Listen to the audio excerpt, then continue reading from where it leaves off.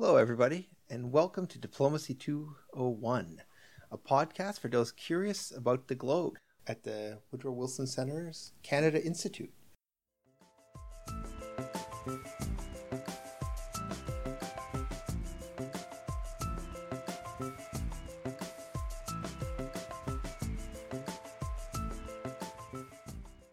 We have with us today a very special guest, Mr. Ben Rowswell, Ambassador Ben Rowswell, I suppose. Ben is a former Canadian diplomat who has been in some of the more interesting parts of the world over the last little while. He was most recently our ambassador in Venezuela, the Canadian ambassador in Venezuela. He is also a published author. You're sort of a thinker. You've published book chapters, I believe.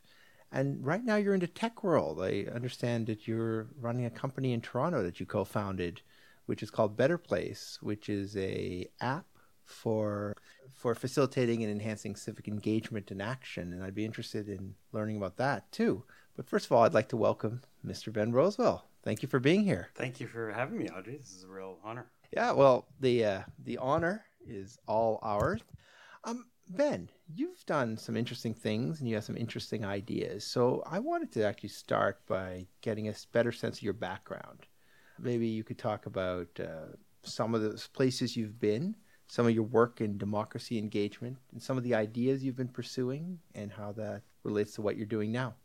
Great. Well, I guess I got my start actually in this city. I'm always happy to come back to Washington, D.C. because I was a student at the School of Foreign Service in Georgetown from 1989 to 93, and that's what really piqued my interest originally in diplomacy and international relations. I went on to join the Canadian Foreign Service in 1993 and served there for 24 years until I left last summer. My assignments abroad, I did a short one actually in New York City for the UN.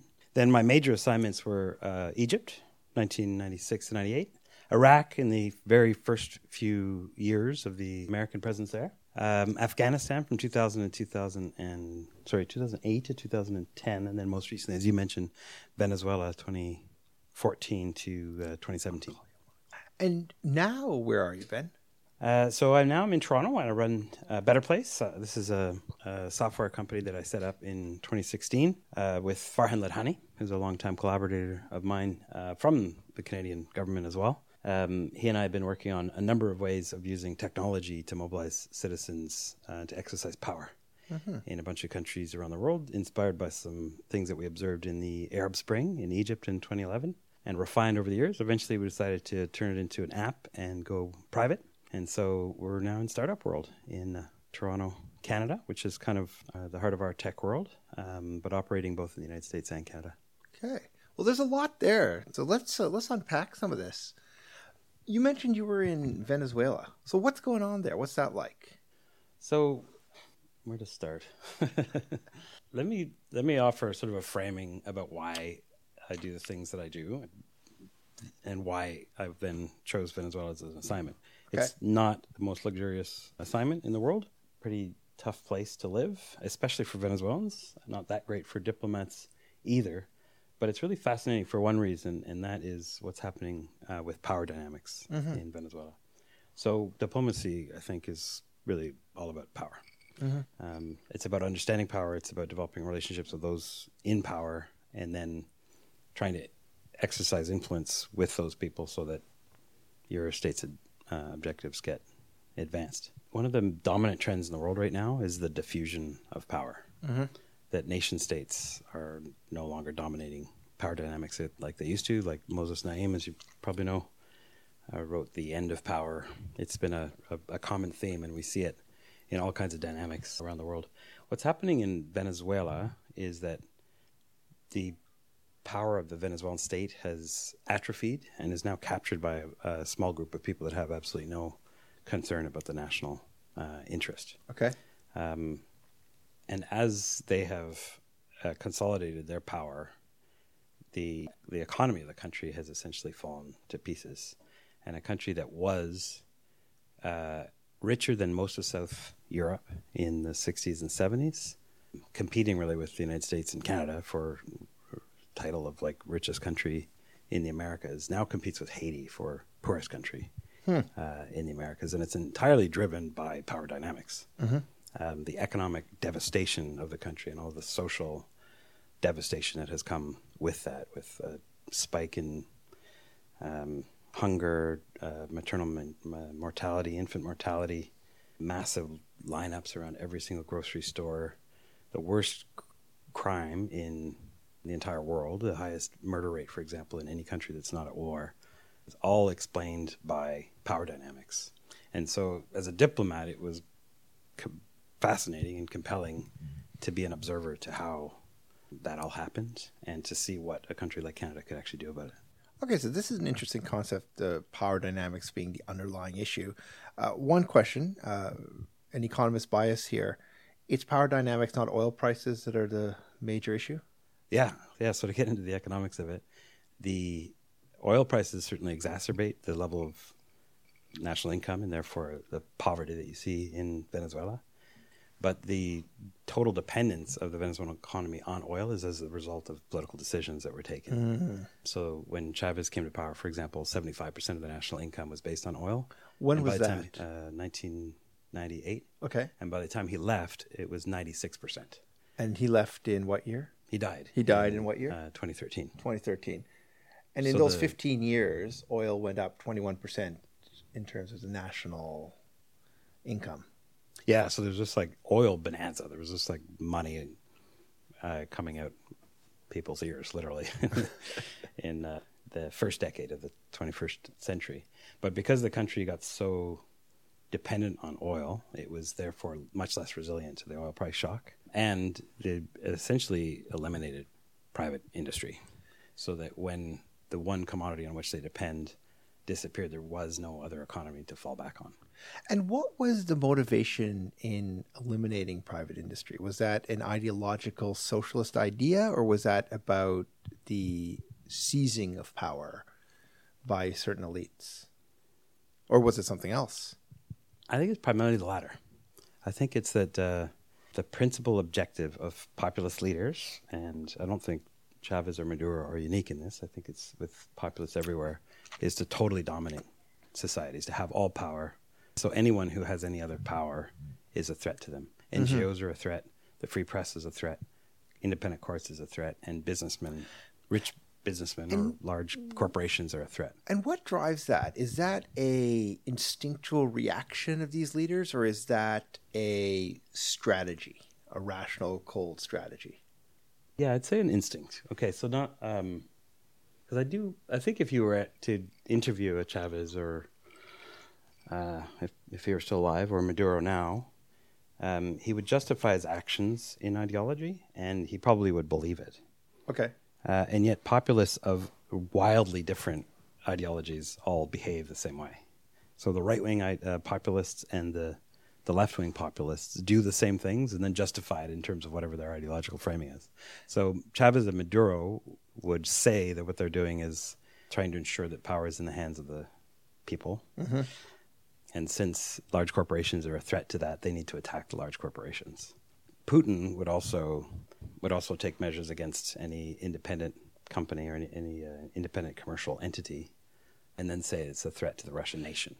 How would you define a populist before we continue the thread? Because there's a lot of good stuff to talk about. So a populist is someone who approaches power by the perspective of, I need to maximize how much is in my hands and minimize what's in the hands of everyone else. And I'll justify that by saying I'm the only legitimate representative of the people. And therefore, for the people to have power, I have to have absolute power.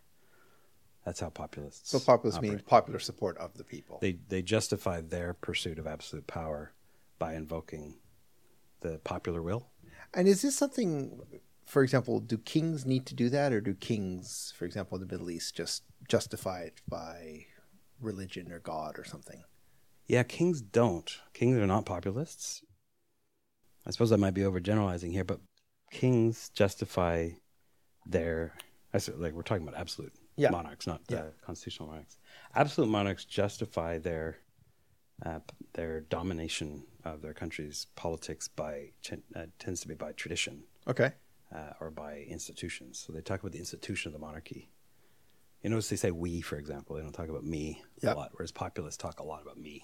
So it's different. They're not trying to say I represent the popular will. They say that I am the embodiment of the nation, and my father was before me and my grandfather before him, and et cetera, et cetera, et cetera. That's why you should obey me, not because I represent what you think. It's that I am the embodiment of the nation. And what percentage of world leaders today, I mean, roughly, do you think would be populists in this context? I'm trying to put Chavez and Maduro in context here. So I'd say it's an increasing trend. There used to be just a small handful, and now a minority, but a pretty significant one. We're probably talking about the dozens. The dozens. Yeah. But why do you think it's an increasing trend? What do you think is driving the increase? So back to my earlier point about the diffusion of power in the world. There has been, since the rise, I'd argue, of the internet, one reason why I'm interested in tech and why I'm left diplomacy for tech. The internet has driven this massive diffusion of power. And so the traditional places where it collects, like in nation states, and the institutions particularly of nation states, have far less of a monopoly on power. And that creates opportunities for opportunistic individuals to amass more power and to dispense with institutions. So there's a populist playbook that has started to play out in Russia, in Turkey, in Hungary, in Poland, in Venezuela. And even though each one of those countries has a very different ideological tinge, where they're justifying their amassing of power in reference to different goals, they're doing the same things, and they're all feeding on the weakness of states, and a weakness that's been driven, I think, by technological change. So, lots to pick up on there. Back to the Venezuela story. Yeah. Before I distracted you with all sorts of side questions, but that is the purpose of our podcast, is to learn various concepts. And thank you for being such a good professor about it. Back to the Venezuela story. So Chavez, 98 to 2013. Can you give us a summary of what sort of happened during his time and then the transfer of power to Maduro and what's been going on since? Well, the explanation I'd give for the historical trend is pre-Chavez, because he comes into a context. Okay. I also should point out that I arrived in Venezuela in 2014. So anything that happened before is not from personal experience. But I imagine you'd be better informed than the average Joe. Yeah. But I'm not a Venezuelan, and anyone who's, a genuine expert on Latin American history or politics will have a different take. My take... Side note, your daughter was born in Venezuela, right? Yeah. Is she a Venezuelan? She has the right for Venezuelan citizenship. Okay. But we didn't get a passport for her because Venezuelan law actually limits the ability of my daughter to leave the country of Venezuela. So being a Venezuelan citizen could be a limitation as opposed to an opportunity in some ways. Yeah. Okay. Like we would actually be prevented from taking her home, even though she's 3 years old. Gotcha. If we weren't doing so on her Venezuelan passport, if we happened to just have her Canadian passport or her British passport at the time. So we're like, why would we put ourselves through that? But she was born there. Yeah, her name is Mia, and she was born in 2015 when my wife and I were posted there. So we've got this sort of personal connection to Venezuela. And the Venezuela we know is the Venezuela that's sort of after the destruction of this incredibly powerful and rich and successful and nation state and economy. In the 1980s, there was a major oil part of the story. There was a massive oil shock in 1982, I'm thinking, 81, 82, where the price of oil goes from like $75 a barrel down to $9. Right. And petrodollars had been invested in these booming oil economies throughout the world. And because it looked like the future was unlimited, these countries massively overborrowed. And Venezuela was one of these countries that massively overborrowed. Gotcha. And all of a sudden they had no ability to generate revenue of any kind, let alone pay off any of their debts. So that was like a huge economic shock, and the country really never recovered from that. And after about 10 to 15 years of kind of failed attempts to recover from that, Venezuelan people got pretty sick and tired of the market economy in general. They blamed their woes on the market economy itself. And so Chavez arose as someone who said the market economy is BS and we're going to rip it up and try something else.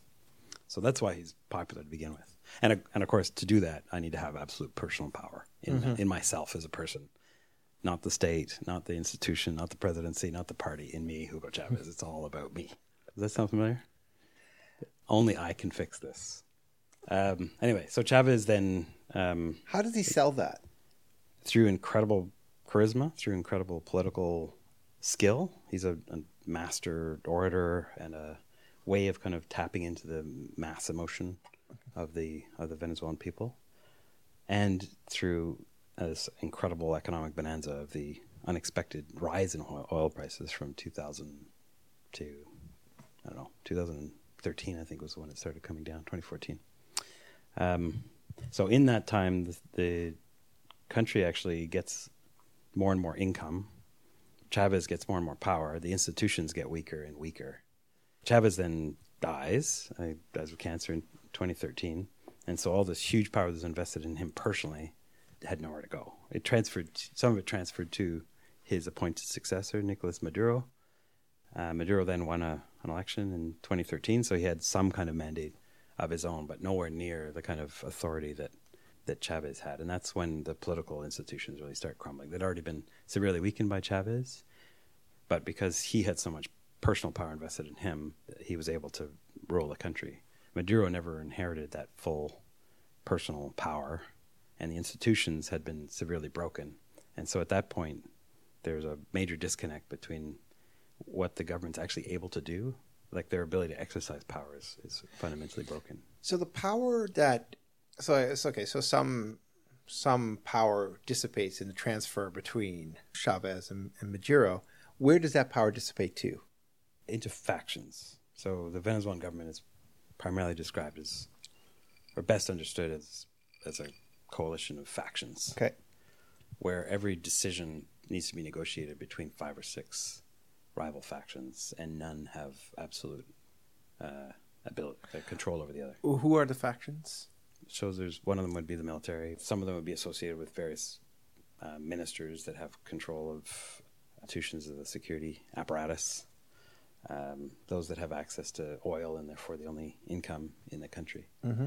And one of the reasons that economic policy is so disastrous in Venezuela, why the power dynamics lead to these horrible economic consequences, is that the decisions that are made not on the basis of whether they're in the national interest, but just on whether consensus can be reached between the consensus. And the only thing that these various factions agree on is their loyalty to Chavez, the legacy of Chavez.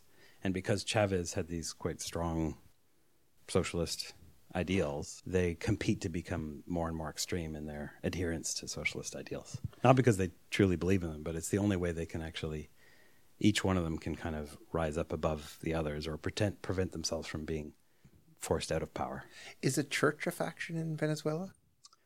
The church is quite significant. It is a critical institution, and in that it's maintained its independence of the state and has done a very good job of defending its independence, and therefore seen as a threat by the regime. And who speaks for the poor people in Venezuela? I don't know what percentage of the country would be poor, but who, maybe you could... Well, more and more, 83% by the latest poll. 83% are in structural poverty. And who speaks for them? Is it no one? No. Well, the church is interesting because the church is the only institution that's present in every single neighborhood in the entire country, because it's still a majority Catholic country, which is one reason why the state feels threatened by the church. The church doesn't have a political objective. It's not like the cardinal is like vying to become president of the country or what have you, but they do have an independent voice, and they have kind of a moral authority, which can be dangerous for people in power that are trying to use power for their own personal gain. And the people in power have not been able to co-opt the church? No. So I don't think anyone speaks for the poor in Venezuela. The government sounds like a shame. Yeah, especially since the government justifies itself as having dominated the political scene and gathered so much power and concentrated so much power in order to help the poor. The fact that the ranks of the poor have massively grown and the living conditions of the poor have just cratered shows that the government doesn't actually represent the poor. They represent themselves and the maintenance of their own power. So how do they keep poor people, who are becoming increasingly poor and the numbers are swelling, vested in the system, or at least vested in not sort of overturning the system? So there's a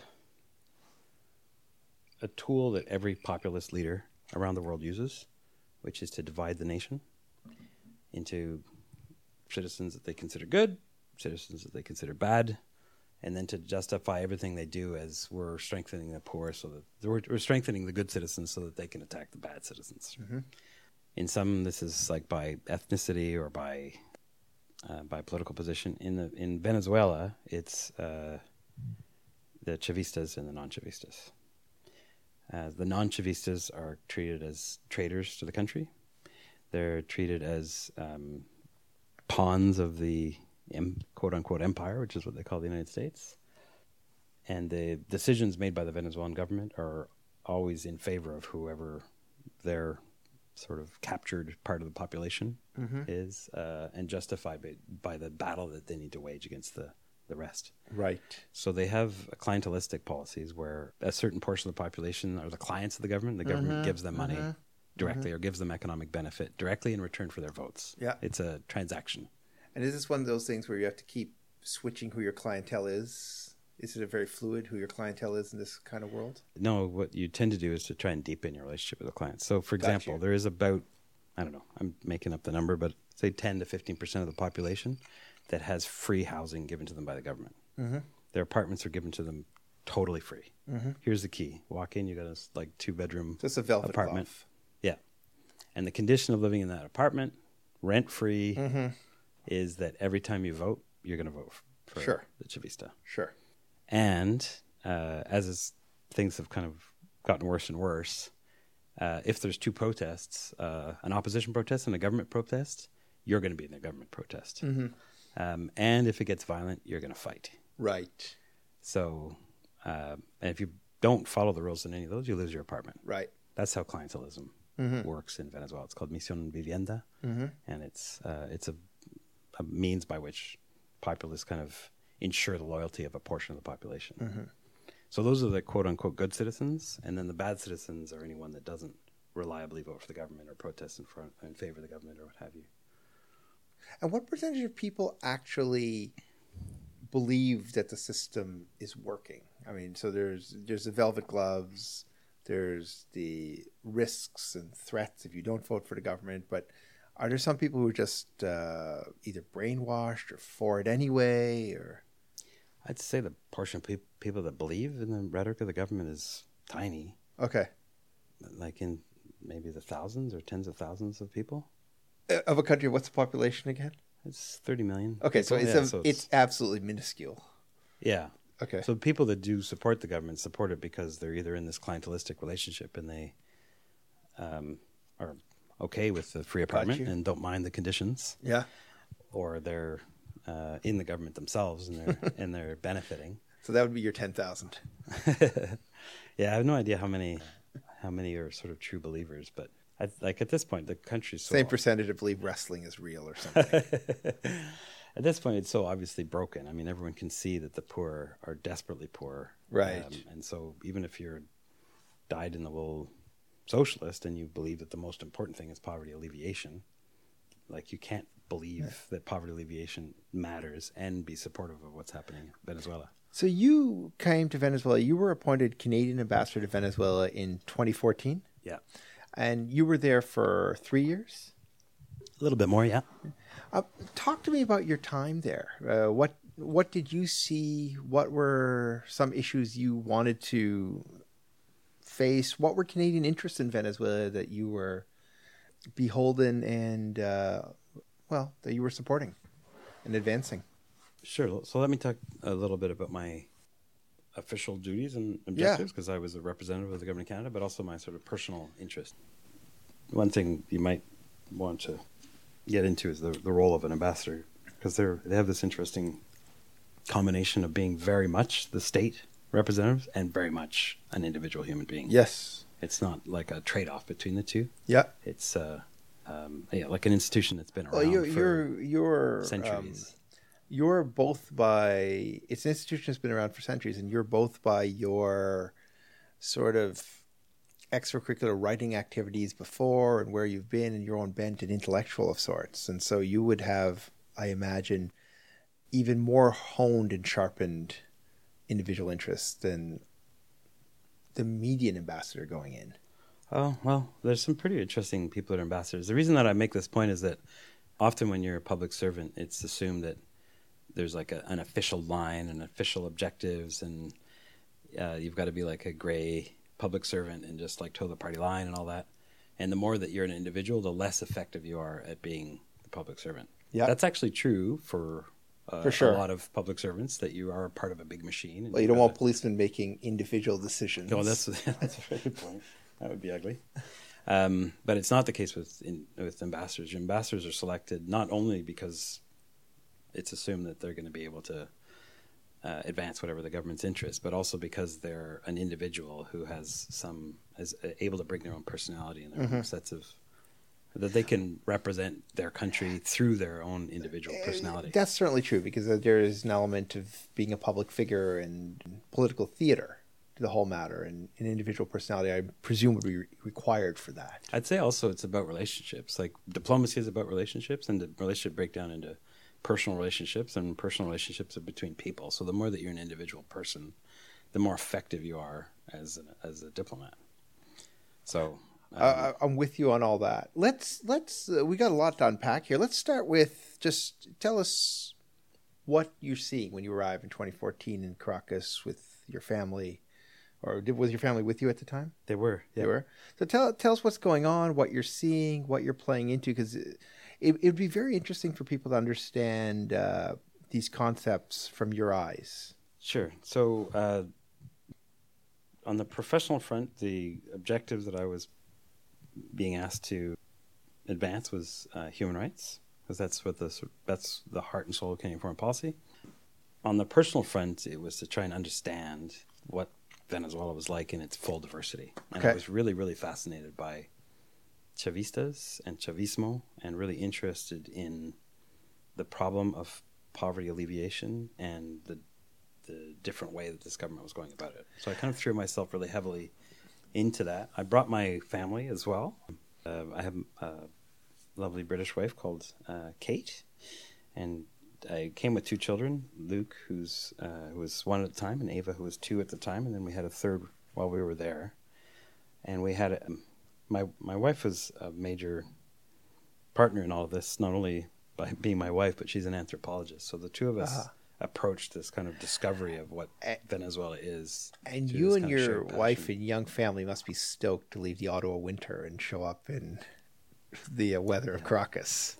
Yeah, the month that we left was March of 2014, and there had been a massive snowfall the day before, so it was like 20 inches of like fresh snow all about us in Ottawa. My son had been basically trapped in the house for 6 months, because when you're that small, you can't just like go out and play out in the backyard. So we went from that to arriving to this place that basically has the world's best weather. Like it's always high 60s Fahrenheit, 12 months of the year, never too hot, never too cold. It sounds very paradise-like. Yeah, like tropical gardens, flowers and everything. Good fruit, I presume. Everywhere. Yeah. And basically my son got there, having been bundled up in like winter clothes for 6 months, took all of his clothes off and basically stayed naked for several months. Because you can. And what about you? Like you were, I mean, today you're relaxed. You've got, for those who can't see it, since it's an audio podcast, you've got no tie on, but you were a suited, tied kind of guy. Are you sweating all the time? No, there's nothing to sweat. It's not hot. It's like indoors. It's like indoor temperature. 60s is still playable. Still playable. Yeah, so I'm not that great in Fahrenheit. I'm not either. In Celsius, it'd be high 20s. Let me put it this way: if you ever have a choice between eating indoors and eating outdoors, yes, it's always more comfortable to eat outdoors. It's always more comfortable, even with a sports coat on. Yeah. Okay, I got you. So you were talking. I'm going to take the story back a second, because you were talking about something very interesting: personal versus the official objectives. So you've got an official mandate as an ambassador. You've got a mandate letter, presumably. Mm-hmm. And beyond the mandate letter, you've talked to the people you need to talk to in the government of Canada and to corporate interests. So you've got certain official objectives to push. Can you give me a sense of what those objectives were? So the official objectives were very centered on the promotion of human rights. There were some trade promotion objectives as well. Cause who were our companies in there? What were we selling? So primarily agriculture. You used to be a major player in the oil sector, because Canada's a major oil country as well, and a lot of the expertise that we used to be able to share with Venezuelans, but that's diminished as the economy has imploded. And conversely, our food exports have skyrocketed as the economy has imploded, because they're more and more dependent on food, so grains and wheat and potatoes and that sort of thing. So there's definitely a trade component. Some consular, meaning taking care of Canadians in trouble. There's always a handful of Canadians in jail in any country in the world. How many Canadians do we have down there? What's the community? We estimate it's probably as few as 2,000 now. Okay. After having been well in the tens of thousands in the And are these Venezuelan Canadians, or are now they... they're almost entirely dual citizens? Uh-huh. Yeah. And what are they down there for? Well, they're Venezuelans that happen to have developed a relationship with Canada over time. Oh, I see. But they're originally from Venezuela. A lot of them are come from Venezuelan families, and Gotcha. maybe they stayed abroad and in Canada, got a passport and came back. Got you. There's very few that are Canadians that don't have Venezuelan citizenship. Okay. At this point, but human rights is really was the primary one, and the reason for that was that both the conservative and the liberal governments have made that a central element of their foreign policy planks. There are some major growing systemic abuses of human rights in Venezuela, but there's something that's that goes beyond that the Venezuelan government is also trying to change the international rules about human rights. They're trying to change what the norms are by saying that the way that the United Nations defines human rights is actually wrong, and that there's a more genuine way of understanding human rights, which happens to place the state as the main holder of human rights, and the citizens as the threat to the human rights of the state. Is anybody buying this? Yeah, surprisingly. It sounds crazy. I'm simplifying as well. There's probably a more sophisticated way to say it, but their argument is that states are, in a country like Venezuela, rich businessmen are the principal threat, and the people that have the quote-unquote true power, that the state is the champion of the people. And so in the battle between rich businessmen and women and the state, we, the international community, might be a little too focused on the rights of that rich businessman, because as a citizen they have certain rights of due process, et cetera, et cetera, et cetera, whereas they care about the rights of the poor, of the quote-unquote true people, the good citizens. And therefore the state needs as much power as possible in order to protect itself from the evil rich businessmen. I'm assuming the folks in New York at UN headquarters aren't giving this a lot of time, though. I'm assuming they find this a little bit eye-rolly. Well, there's quite a few states that advance this line of thinking. I'm sure there are. The populace, and they're making the populace, and they're gaining ground. Are they really? Only because there's more of them. Yeah, that's right. I mean, Venezuela's got I think a less compelling sort of countervision. But a country like Russia, for example, would say that it's all about national sovereignty, and what happens below the level of the nations there, or within the state, is totally and absolutely off limits for anyone else to say anything about. That has not only gained ground, but that's probably the dominant norm in international relations now, as opposed to 5 or 10 years ago when the dominant norm was still that individual human rights matter. So that's the official mandate. And you were talking also about diplomats having personal sort of objectives and mandates, and you had begun on that a little bit. So maybe expand on that. So my own, I don't think it's versus, right? It's not versus, complementary. You can make them complementary. In my case, let's say complementary-ish. I mean, some people do totally different things. The German ambassador when I got there was a rock musician, for example. Got you. And all of his diplomatic receptions were basically concerts where he would play music to other people. So those are not really complementary at all. They're totally different, but were very cool. Official guests feeling that was sort of a tax? Or were they? Well, he's really good. Or he was good, and they're fun. I mean, and presumably he's a friend of yours, so you don't want. Yeah, he's an awesome guy. You don't want to think of it as a tax. But my particular interest was in trying to get to understand the full range of Venezuelan society, meaning in particular the poor, because those are far more difficult for diplomats to have access. So generally, diplomats tend to live in the richest neighborhood of a city.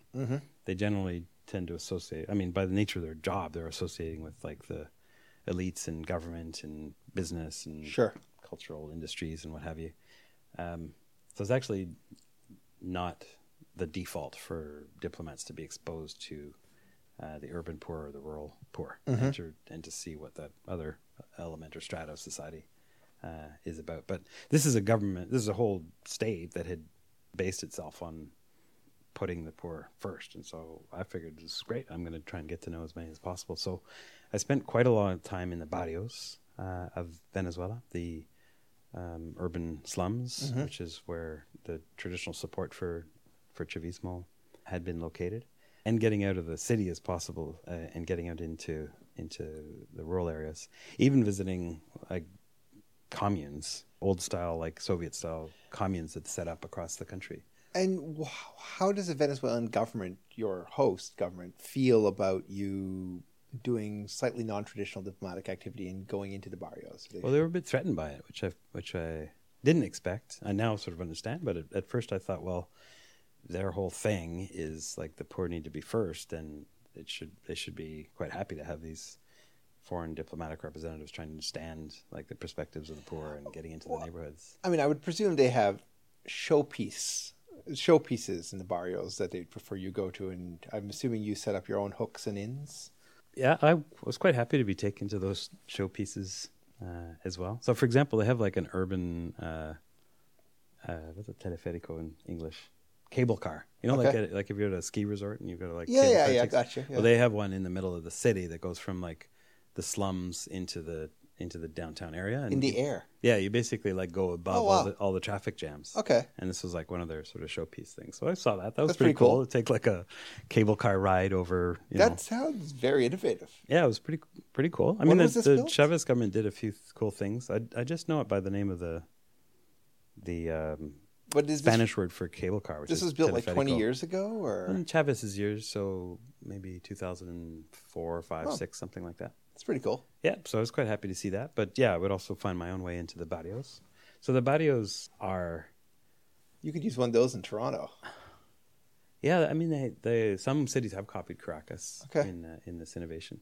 The barrios tend to be controlled by gangs that are called colectivos or collectives, and some of them are loyal to the government and some of them are independent. And basically the way you get into these neighborhoods, I mean, you could just walk in, but given that this city has the highest murder rate in the world, that would be a bit risky.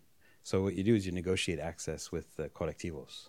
So you ask them if you could learn about their colectivo and the work that they do. And But how do you engage a collectivo leader in the first place? Is somebody on your staff that makes that call? yeah, this is where the sort of talent of diplomats comes in, is to be able to establish relationships in unlikely places. Okay.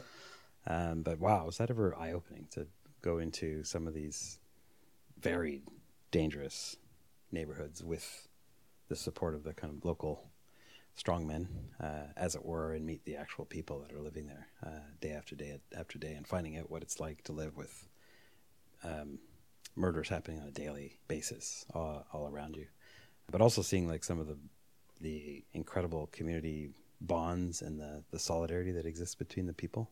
Those are some of the best memories that I had in Venezuela, was sort of cracking the surface and seeing like what the government would claim is the true Venezuela, even if they didn't want us to see it. So you said some of the best memories. Do you want to share a memory? Illustrate this a bit. It's very interesting. Yeah. So, for example, there's the barrios tend to be up in the mountains, in the areas that are less accessible, and so in this valley between these two mountains. And this is counter to like in a lot of cities, the wealthy are in the mountains and the poor areas are in. Well, in Latin America, Venezuela's Same pretty in Rio, mountainous. right? The poor areas Are in the mountains, yeah, Yeah. because it's hard to get up and down the mountains, or Gotcha. it's a lot of work to get up and down. Like the in mountains. LA, it would be the opposite. I suppose in a city that has proper infrastructure, then Right. elevation doesn't Right. matter. But in a country that doesn't have great infrastructure, getting water up a hill, Yeah, sure. and just being able to like drive up a hill, Yeah. if you have to climb basically 14 or 15 stories just to get home every day, that's not great. Anyway, this one valley between two different mountains, each of the hills was controlled by a different gang, and the valley that ran between them was where the murders tend to happen, where the turf wars. So we got introduced to this church group, the Catholic Church, that had housed some mothers of victims of violence from the two sides. So this is a neighborhood that's actually really close to downtown Caracas, like the old historic center of the city, and it was a place that was really popular in Spanish times. It's a huge barrio. I mean, we're talking about 1 million people probably in the hills just north of Caracas. And in this valley, the mothers of the various teenagers that were fighting these ongoing turf wars got so devastated and so tired of essentially of burying their teenage sons that the mothers got together and negotiated a peace deal or a peace treaty between the two teenage gangs. How big's the neighborhood? How big are the gangs in terms of population numbers? So the barrio is sort of endless, right? It's just like shantytown after shantytown after shantytown after shantytown. What I learned from that visit was that the gangs that control those areas, depends how big and strong they are, but they're actually really, really small territories. So they would control areas of like 3 or 4 blocks. Right. If you were with that gang, you were safe within that 3 or 4 block area. And the gang is like what, 20 people and a bunch of guns, or? Well, I guess to think of it this way, in a 3 or 4 square block area, all of the teenage boys would have to belong to that gang. Otherwise, they'd be dead. So how many teenage boys? As active members, basically. They have to either be active members or they have to be like have some kind of understanding with the gang that they're okay. So you're probably talking about dozens, maybe up to 100 on either side. And then anytime they cross the territory, they're taking their life into their own hands. So that's like a lot of teenage boys that are getting killed. And how does the gang support itself? Do they tax the citizens? They're teenagers, so they're teenagers living in a poor neighborhood, so they don't really need a lot of income. They're basically living in a tenement in maybe their mother's place. So, for example, with a lot of gangs in America, gangs that initially had started for, say, protection purposes in inner city communities in California in the 60s and 70s, later on went into drugs. They took the protection infrastructure and later on found an industry for profit. Is there that sort of industry going on, or is it still at the protection stage? Other neighborhoods, yeah. I mean, some of the gangs are absolutely huge and make like running billion-dollar industries. Billion? Parts. Well, gold, for example. Illegal gold in Venezuela is at least $1 billion industry. And it's gang controlled. And it's totally controlled by gangs, yeah. That's amazing. So it's like an incredibly violent childhood to grow up in.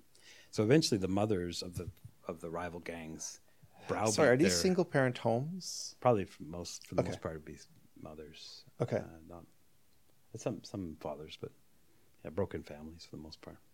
So the mothers would basically like browbeat their surviving sons into negotiating a peace pact with each other, which is great because you could just imagine these like really strong-minded Latino women in their 30s and 40s saying like, "Basta, enough! Like let's sort this shit out once and for all." And they created like this little youth program where they taught, reading and writing, and had like a little music group and a choir and all that sort of thing. And so I got a chance to visit that and actually meet some of the mothers who had survived the horrible gang wars and had done something really incredibly powerful and incredibly moving. So those are like some of the memories that left the strongest impression on me while I was there. The resilience of some of these people.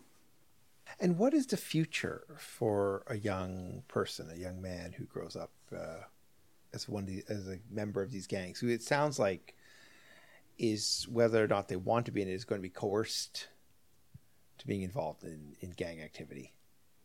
Well, what can this person look forward to when they're 20 or 25 or 30?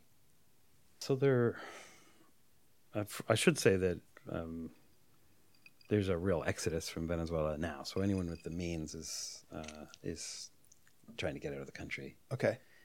Which is a bit of a shame in itself because Venezuela was the country that Latinos would go to whenever their countries were poor or racked by violence for many, many years. And now it's a source of emigration. So that's like for anyone who's got the means. The people in this kind of neighborhood in El Valle that I'm describing didn't have that kind of means. So they would, one path would certainly to become part of the government system where you get a free apartment in return for voting in favor of the government and showing up at the government rallies and all that sort of thing. That's a viable path forward. And how do you let the government authorities know that you'd be willing to play into their velvet glove system? I assume there's a surplus of people who want to get in on this velvet glove deal. It depends if you're in a neighborhood that that people tend to vote for the government or not. So if you're in a slum that's aligned with the opposition, there's probably not a lot of opportunities. But if you're in a slum that's aligned with the government, then some of the red T-shirt shows up from time to time and says, "Hey, there's an election coming up. If you want to vote for you guys, you might get a free apartment." And so that's how the kind of recruitment works. This was a neighborhood that was known as supporting the opposition because, like, the mayor tended to be an opposition figure, and so they wouldn't have that opportunity. There's a massive unemployment in the country, but one of the interesting features of Venezuelan socialism is that it's actually created a homegrown form of capitalism in that there are arbitrage opportunities. So there's a massive hyperinflation. The Venezuelan currency, called the bolivar, is basically dropping through the floor every single day, and the goods that you have to purchase in bolivars become more and more expensive. But if you can get your hands on dollars, you can practice arbitrage, which is basically trading one thing at one exchange rate for an equivalent good at the other exchange rate and making money off the trade. And that's where a lot of people are making money right now, is arbitrage. And when the state fails, do cryptocurrencies or alternative currencies start coming to the fold? I heard about it, but I actually never saw it. I mean, people talked about Bitcoin. It happens in far more pragmatic ways. Okay. So, like cigarettes? Food. Toilet paper, cooking oil. Anything that's subsidized by the state, which is quite a lot in a socialist country, is being sold far below its market value. And then you take it to the black market and you sell it at 10, 15, 50 times the price. So the lineups you see in every neighborhood in Venezuela are often by people that are just desperate to get food, but it's also their ranks are swelled by the number of people that are practicing arbitrage. So you go in and you'd buy the regulated eggs and milk and whatever for like a tiny, tiny fraction of $1. And then you'd go to the market and you sell them, you buy an egg for like 1 cent and sell it for $3, for example. And that's how you make your money. So if you grow up in one of those barrios, that's a career path that's open to you. Trader, essentially. A trader, yeah, which is basically like breeding, a whole new class of capitalists, essentially. Sure. Which is, I find really kind of funny. So you're somebody who had the opportunity to get out of sort of the gilded life of a traditional diplomat and see some other parts of the country. And I presume you've done this you've been in some other interesting spots, right? Like Egypt, Afghanistan, Somalia, am I right? Yeah, Iraq. That's right. Yeah. Mm-hmm. And you clearly are someone who has got a nose and a heart for seeing where people are making their world's a better place. And I noticed that's the name of your company, Betterplace. Am I right? Thanks for the plug. That's the name of it. Talk to me a little bit.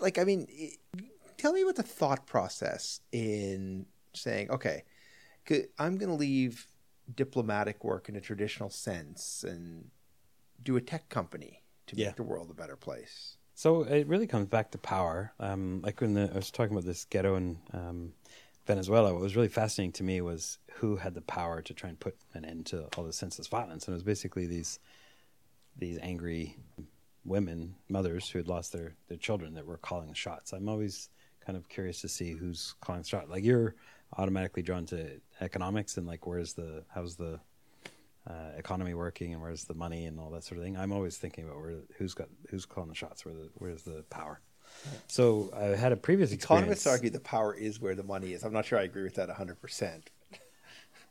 That the power is sort of dictated by money, and that people are sort of following their economic incentives, or that there's numerous financial incentives. Yeah, there's numerous types of power, but the people who are able to control financial incentives end up wielding a big stick in the power game.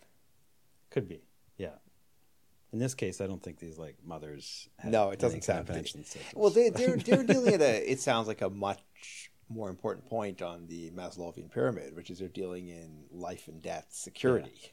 Yeah, no, we're talking about a very small scale as well. This is just like a tiny, like fraction of this big barrio. Anyway, in a previous experience, I had been in visiting ghettos in Cairo. So I was posted in Cairo in the 1990s. Okay. At a time when Hosni Mubarak was the president and things were quite stable. There were human rights abuses, but human rights activists weren't really able to make any headway. I came back to Egypt in 2011 when the Egyptian Revolution happened, because this is a country that I got to know really well and cared a lot about, and knew a lot of people, and was really curious to see how human rights activists have been able to make this massive change in 2011 that they hadn't been able to in all those previous years. And as I was knocking around the neighborhoods of Cairo trying to get a sense of what was actually happening, I did visit I guess you could call a patio as well, an Egyptian poorer neighborhood, to see how they were dealing with this like new sort of post-revolutionary order. So one of the difficult things about the Egyptian Revolution is that it was against the police, and so the police disappeared. So there's no law and order in Egypt. Disappeared as in they just melted back into the regular population? Yeah, they just like stopped showing up for work. Stopped showing up for work. And so they're ordinary citizens again. Yeah, I mean, eventually they got reconstituted and kind of reasserted themselves. But for a few months, there just weren't any police anywhere.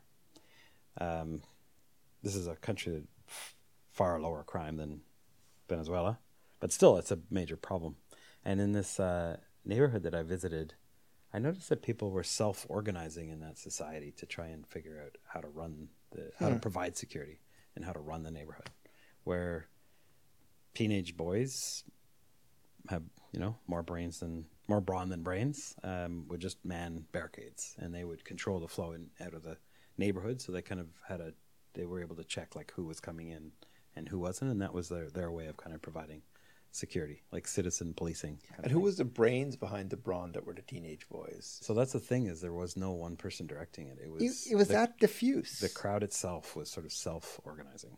That's a fascinating point. That it really was crowd not based, but it was just somehow happening on its own. The crowd is the right word to say. The crowd has a way of thinking and communicating and making decisions that doesn't require some person above it or behind it, like pulling the strings and calling the shots. And that's where this is the new dynamic of power that we're seeing increasingly in the age of the internet that hadn't seen before. And I saw it in this slum in Egypt. They had cell phones, and so sometimes it was by SMS and sometimes it was by email or Twitter or what have you. But they were able to send messages around a group of, a few thousand people to say, hey, we don't have enough people manning the barricades tonight. Could we get some volunteers? The next thing you know, the volunteers would show up. And then there'd be like, well, we've got this elderly woman who's got to go to the hospital, but, the hospital is not working because of the revolution. Is there any doctor or any nurse in the neighborhood? And a doctor and nurse would like show up. And things would just happen sort of spontaneously in that way, in a self-organizing way. And that was kind of a light bulb moment for us. This is sort of the opposite. I mean, I'm not a political scientist, but this is the opposite of Hobbes's take on what happens when there's absence of authority. So your empirical data point is that Hobbes would be wrong here. Well, I had much more of an insight into Hobbes when I was in this Venezuelan slum I was talking about. All right. I'd be happy to hear either or both. Yeah. I think there's a natural tendency for humans that trust each other and that feel a bond with each other to collaborate. Okay. So within that 3 or 4 block square radius that I was telling you about, that's entirely natural. That's what happens in the state of nature, is that 100 to 150 to 200 human beings will band together and will collaborate. Our normal nomadic tribe sizes. Yeah. You're saying that groups self-organize amidst the chaos. That's what you were seeing in Egypt, and in a leaderless, without an obvious, this person has to be the alpha. Yeah, that's right. Talk to me more about that. That sounds like that's quite a finding. Well, I've sought out areas where societal order has broken down, I guess. Somalia, Iraq, Afghanistan, and then Egypt in the post-revolution. These are all very, very violent places, so I'm not saying that there's like any sort of angels in human nature.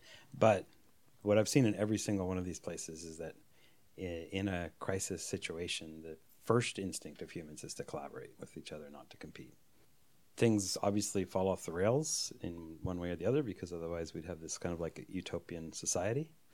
What I saw in Egypt was that the Egyptian people that we met, all different ages, men and women, rich and poor, all had that sort of natural instinct to collaborate. And as long as they could communicate amongst each other in a relatively like horizontal way, they could keep that going. I assume what happens in like a total state of nature, if you go back in history, would be eventually the bossy people would sort of rise and say, "No, I got to call the shots," and the humans tend to follow, and so they follow the leader, and then the leader eventually sort of amasses power, and then asserts authority that way. But yeah. I mean, there's a lot here. I mean, the two questions I wonder about that are, there's so many different psychological types of people and typings. Yeah, and I don't know how many people are zero sum as a percentage of the population. Yeah, zero sum power people that I need to have it all, and how many are more like the grandmother, where you're thinking like, well, I mean, I've got love, I want to share it, I want everyone to kind of do well. How many are driven by jealousy, and how many are kind of a little more easygoing than that? The other question, because I'm thinking out loud, but the societies you mentioned are all societies where conceivably there's a healthy respect for elders, and I wonder if that's a mitigating factor against the brawny teenagers just totally running rampant, because I presume that ultimately we don't want to live in a society run by 17-year-old boys. Yeah, that would be an unhappy place to live. And so if the 17-year-old boys at least can be checked by grandmothers and grandfathers, that would be a big benefit to everyone else's quality of life. What we saw in Egypt was pretty fleeting, to be honest. Like, we were there for a few months in 2011, and eventually, obviously, it reverted back to the kind of Mubarak style regime that's down there. So I don't know how much we can glean from that. But there is something about crowds being able to self-organize, and then it being based on communication and human relationships. That's where I started getting interested in tech, because tech basically facilitates communication. I have no background in tech at all. This is not an area that I ever studied. I wasn't like an engineer. I didn't really care about software or anything like that before. But when I saw that the way that people were communicating amongst themselves was leading to a very different political or social outcome, that's when I kind of got fascinated. Well, tech is the tool. It sounds like you have some insight. You certainly have a thesis on the underlying algorithmic infrastructure of how people will come together. Yeah, that if they're communicating sufficiently, the tendency will be toward collaboration and also specialization. That, as you were saying, the 17-year-old boy and the sort of 65-year-old woman are not going to be doing the same tasks, right? They'll do something that's useful for the group. The 17-year-old will protect the group, and the 65-year-old will, I don't know, ideally make the decisions, at least resolve disputes or whatever, like make sure everyone gets along. And so that's where the genesis of Betterplace was in seeing if we could kind of reproduce what I saw as a sort of naturally occurring phenomenon. Okay. In a reproducible manner, week after week, month after month, year after year. And the phenomenon you're trying to reproduce is the capacity for groups of people to self-organize with some kind of positive outcome in mind. Yeah. So we frame it as civic action. So this would be collective action that advances the public good. So it could be, advancing human rights or protecting the environment or fighting corruption or gun laws, fighting the poor. Yeah. Most recently, we've worked with high school students in the U.S. for the March for Our Lives. So introducing more sensible gun laws, any of these issues on which people would like to collaborate, to make it easier for them to collaborate, and then to find out what each person has to offer that might be quite different from, between you and me. And that's basically what we built Betterplace to do. So tell me, how does Betterplace do it? Well, actually, let's even take a step back. You said you had no background in tech. How do you go from having no background in tech to co-founding a tech company, and what does that process look like? Yeah. So it's a learning process. Thank God for my Georgetown education, I guess, that kind of instinct towards learning. I was based at Stanford University that year, and so I was surrounded by people that had a lot more affinity with it. We organized hackathons, which are also almost like celebrations of amateurness. Like you don't have to be a professional to show up at a hackathon and start building software. You just have to be willing to kind of try and learn. Hackathon, for those that don't know it, is an event where a bunch of different software developers show up. They're given a problem and then they start writing code on the spot. So this is like in the Facebook movie. Yeah, where they have the competitive the hackathon with hackathon. the tequila. The guy who they have to keep drinking tequila every 10 minutes. Yes. So it's supposed to slow down their coding skills. Yes. The person who finishes it first. There was no tequila involved in my hackathon, but at Stanford there was nothing stopping me from organizing a hackathon. I just put up my hand and was like, I'll do it. We brought in these Egyptian political activists who had like a specific problem, and then we filled the room with software developers, and we said, can you guys write software that would allow them to do what they want to do? So give me an example, concrete. What's the problem and what are they writing the software on? So one of them wanted to educate individual citizens about the various candidates for parliament. And so they had all this information on how this person had voted on controversial issues in the back, and they wanted to have like software that would be like you press a button and candidate, Mohammed El whatever, here's his voting record. So someone built that software for that Egyptian group in our hackathon. I didn't do the building. All I did was brought people together, and I guess that's where my diplomatic, sort of the tie between my diplomatic skill and the tech world is that diplomats tend to bring groups of people together to solve common problems. So we brought together technologists, designers, linguists, because I had to do everything in Arabic, and the political activists, and that was... And who's financing this? It's not cheap to fly people in from Egypt and then bring in linguists to work with them. Yeah, Stanford University gave us a little bit of research money towards this. Got you. Yeah. This is all based on their Google revenues. They're happy to throw some out to other promising startups. Stanford's a well-funded university. I've noticed that, yes. Anyway, that was my sort of first taste, and I got the bug, and ever since then was kind of fascinated by what software could do to solve problems. It took a long time to be able to build the software to solve the problem that I identified in Cairo, because mobile phones had to evolve to the point that it's instinctive. What do you mean software in this context is a software platform? Yeah, so we built a software app, a mobile app. For Android or iOS? Or? It's just on the web, actually, so it doesn't matter what phone you use. You just visit better.place and the app is there. But it only works on a cell phone. And the ubiquity of cell phones in 2018 makes it possible in a way that it wasn't possible before. My partner, Farhan Ladhani, who was in the Canadian government with me at the time, was the one who learned the tech. He runs the tech side of things. And the partnership between he and I is where the kind of creative energy has emerged. We made a lot of mistakes along the way too, and we learned from some mistakes. So in this early stage in Egypt, the most embarrassing thing that happened to me was that at a certain point I had to actually write the software myself because there just was no one else to do, and there was a deadline. There was an NGO that wanted a wiki style thing for writing constitutions among tens of thousands of people, which they thought was going to be a really powerful idea, and we agreed to build it. And crowdsourcing has its limits because eventually when you really need something done, there's no volunteer available for it.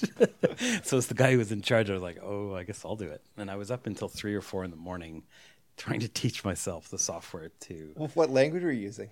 It was called CSI. And how hard CSS.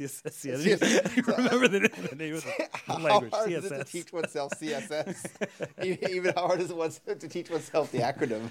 There's like YouTube videos that you basically Google, like, I need to do this with CSS, and then you try and see if you understand the instructions, and then if not, you like look up another YouTube video, and it was a mess. I was up all night, and at that point I was like, it sounds like it'd be easier to actually get one of your kids to to do it. Everyone would probably pick it up in a heartbeat. Yeah, the key is definitely to find someone else who has those kinds of skills. Were you successful in teaching yourself the software? I managed to solve that problem that evening. Okay. At the cost of like not sleeping. And, sure. The NGO that we were building this for the next day saying, this guy looks like shit. This is the least scalable software platform I've ever seen. But that was 2011, and by 2018, we've learned a thing or two. Gotcha. Mostly, I've learned like how to get the resources together to hire the people that have the skills to do a better job than specialization I did in 2011. Yeah, trial and error. We had a failure in Egypt, and then a success a few years later with the project we did in Iran, where we built a platform for human rights inside Iran that worked very well. How does the Iranian government feel about that? Well, the Iranian government's very divided. Okay. So it turns out that some factions were actually relatively supportive of there being a software platform that would encourage Iranians to share their opinions freely, and then others, like the security services and others, that were quite opposed to it. So where are you now? So it's 2018. You've got the company Betterplace. Yeah. What is Betterplace? For people who don't know, and talk to me a little bit, where they go on the internet to where? The website, they just go on their mobile, they go to www.better.place, and it will appear on their phone. Oh, .place is your... Yeah, it's not a .com, it's Got you. better.place. Got you. So you've really benefited from ICANN opening up there you go. Top-level domains. Speaking to a former Canadian representative at ICANN. So you visit that site on your mobile phone. Okay. The software asks you a few questions. Yeah. What issue are you interested in? The environment, human rights, crime, whatever. What are you good at, or what skills do you have? Like, I can write, I can code, I've got a car, I've got time. Fine, yeah. Where do you live? Washington, D.C. Bam. Here's a task that you could do right now. Here's an action that you could do on your issue that would make a difference in the next few minutes or next few hours. It's a micro task. My crowdsourcing works by having thousands of people each doing a little task as opposed to a small number of people doing a really big task. Got you. And we basically have been able to translate various social causes into these like little micro tasks. It sounds like a better way to use your midnight to 2 a.m. iPad time than just surfing celebrity gossip. Yeah, I had to go through that, I think, to... Well, we kind of had to cater to where people are, too. Everyone's like addicted to their cell phones now, right? So you've got this app, and it's enabling sort of piecemeal contribution to a larger cause. Yeah. Who's your clientele? So let me give you a concrete example of a recent use case. Sure. High school students across the United States rose up after the Parkland massacre to organize marches. The biggest one was here in Washington, D.C., but they were basically every major city in the United States. We managed to get to the high school students of Spokane, Washington, which is a very red part of the United States, eastern Washington. I always forget, red is... Republican. Yeah, actually. pro-gun. Okay. Anti-gun control. No. So the fact that these... It's a hunting kind of jurisdiction. Yeah, and also very sort of libertarian. Got you. Yeah. Very pro-Second Amendment, all that kind of political culture. So the fact that high school students there wanted to march in favor of gun control was unexpected. And we were able to help them basically figure out all the tasks that need to be done in order for a major march to be organized. Like, you've got to apply for a permit. You've got to like distribute flyers. You've got to like train people in how to deal with counter protesters. Okay, got you. Yeah. And we put each one of those as a task or an action inside Betterplace, and then they spread it around the city. And people, instead of like going to people and saying, "I want you to do this, I want you to do that," they just said, "Go to Betterplace." You kind of figure out for yourself what role you want to play in our March for Our Lives. And through that, they were able to mobilize more than 100 volunteers and organize the second largest march in the recent history of Spokane. That is interesting. So they got this like much greater scale than they had before because they had 100 volunteers, you know. And also conceivably, it feels possible when the option of somebody aggregating inputs exists. Yeah. That if you're one or two or three individuals who want to organize a march, but you don't know 100 people, it doesn't feel doable. No, they would have had much more modest objectives for the march. When they knew that they could potentially reach this large, they were like, we're going to be right in the main park in the heart of Spokane so that everyone can see us. We're going to choose this big open space and we're going to fill it. And they pulled it off. They had 5,000 people. So so if I take this to you, Ben Rowswell, I know you are very interested in the outside world. I'm also interested in your thoughts on it. So I'm going to take this back to you for a sec. As a diplomat, you've got all these resources, right? You've got staff, you've got certain types of status. You can get into places and see things, and people are probably automatically listening when you talk. Now you've got the opportunity for a scalable platform that is tech, but conceivably you don't have the same degree of resources yet. You're still a startup. Mm-hmm. Where are you finding yourself more effective? In in career terms? Not in career terms, but in terms of reaching objectives you're looking to reach. You've set an objective 2 weeks from now on aiding said march. Is that easier to do from your tech? Well, that's a good question. So when you're in government, particularly when you're in a senior level, as I had the honor to be, you do have access to resources. So you can mobilize a lot of people to do stuff because they're on staff and that's their job. Yeah. So that's you have gratifying. Resources. Yeah. But there's also constraints, right? You're pursuing the objective of the government itself as opposed to the thing that you personally need to accomplish. So now I have far fewer resources, but far fewer constraints as well. I do have, I think, there's a commonality in what I'm trying to achieve, either through diplomacy or through technology, which is to find ways that citizens can organize themselves to advance human rights. I'm seeing that. And when did that become, it almost feels like a life objective of yours right now. And when did that kind of become this life's work or life objective? Yeah, it's not something I set out to. It's just sort of emerged. How did you find over the it? years? Yeah. I guess I found it in, this is going to sound weird, but in Iraq in 2003. So one of my diplomatic assignments was to be the sole Canadian diplomat in Baghdad in the year that the United States invaded and displaced Saddam Hussein and took over the government of Iraq. So I was posted there, and I got to see the war up close and personal. And the insurgency began, and the death toll kind of go through the roof. It was a pretty horrible experience to go through, to see that kind of war, and also to see kind of how helpless people that are supposed to be powerful, like higher ups in government, generals, and Paul Bremer, the administrator of the Coalition Provisional Authority, like the main American authority, like these guys had very little ability to direct what was happening around them. The war has this kind of unstoppable momentum that you can't really do anything about. It's very difficult to do anything about.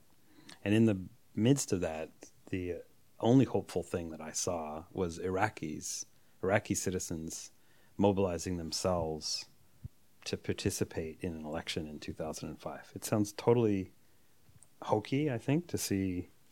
It was really ground up, or coming out of this. It was particularly the observation effort for the first Iraqi election.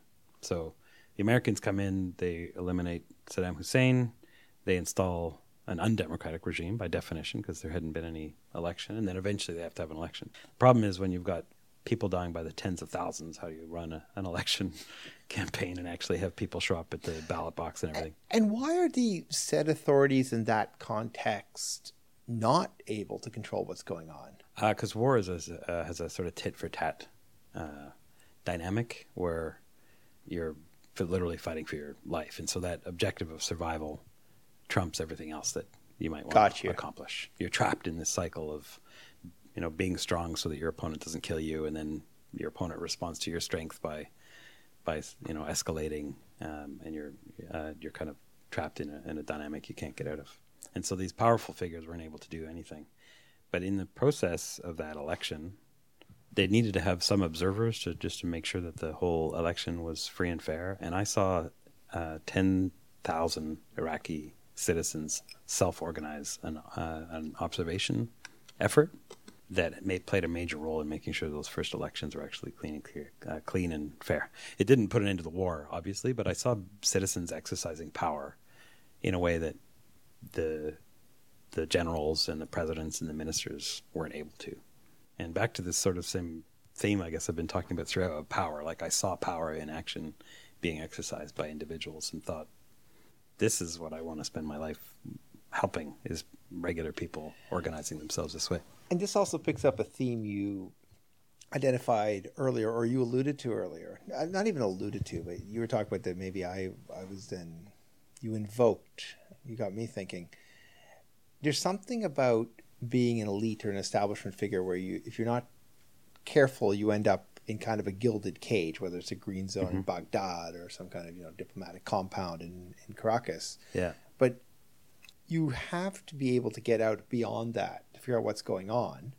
Yeah. And it sounds like through tech, there are no barriers in that sense. Right? You don't need actually 7 armed guards to find yourself into where things are happening. Yeah, no, you can contact millions of people instantaneously through the internet. And then if you can convince them to act together in some kind of coordinated fashion, you're actually building power. And so what is your vision for Betterplace? I mean, what is it? You're based in Toronto now. Yeah, at that's the right. Mars Discovery District. Yeah, so Mars is like an innovation hub that's in downtown Toronto that sort of trains new companies and gets them into their start. But we're focused actually on the United States more than Canada because as dark days as this might seem to a lot of Americans, there's this incredible renaissance of activism, of citizens kind of taking action and getting involved. And so we're making our software available to all of these people in the United States. It doesn't have to be explicitly political. Some of the things are sort of more social in nature, but our vision for Betterplace is that eventually it will be the default tool that people think about when they want to do something to make their country better or their community better. Because they can go there and they can quickly find a task that's simple and easy and they can do right away and it has immediate tangible impact. So in the way that you kind of think of like Twitter is the place to like vent about whatever your political views are, or Wikipedia is where you go to like look up who that obscure character is on TV that you've been watching. We want people to think of like Betterplace as I'm worried about the environment. I should do something about it. I don't really know what. You go to Betterplace, you get a task, you do it.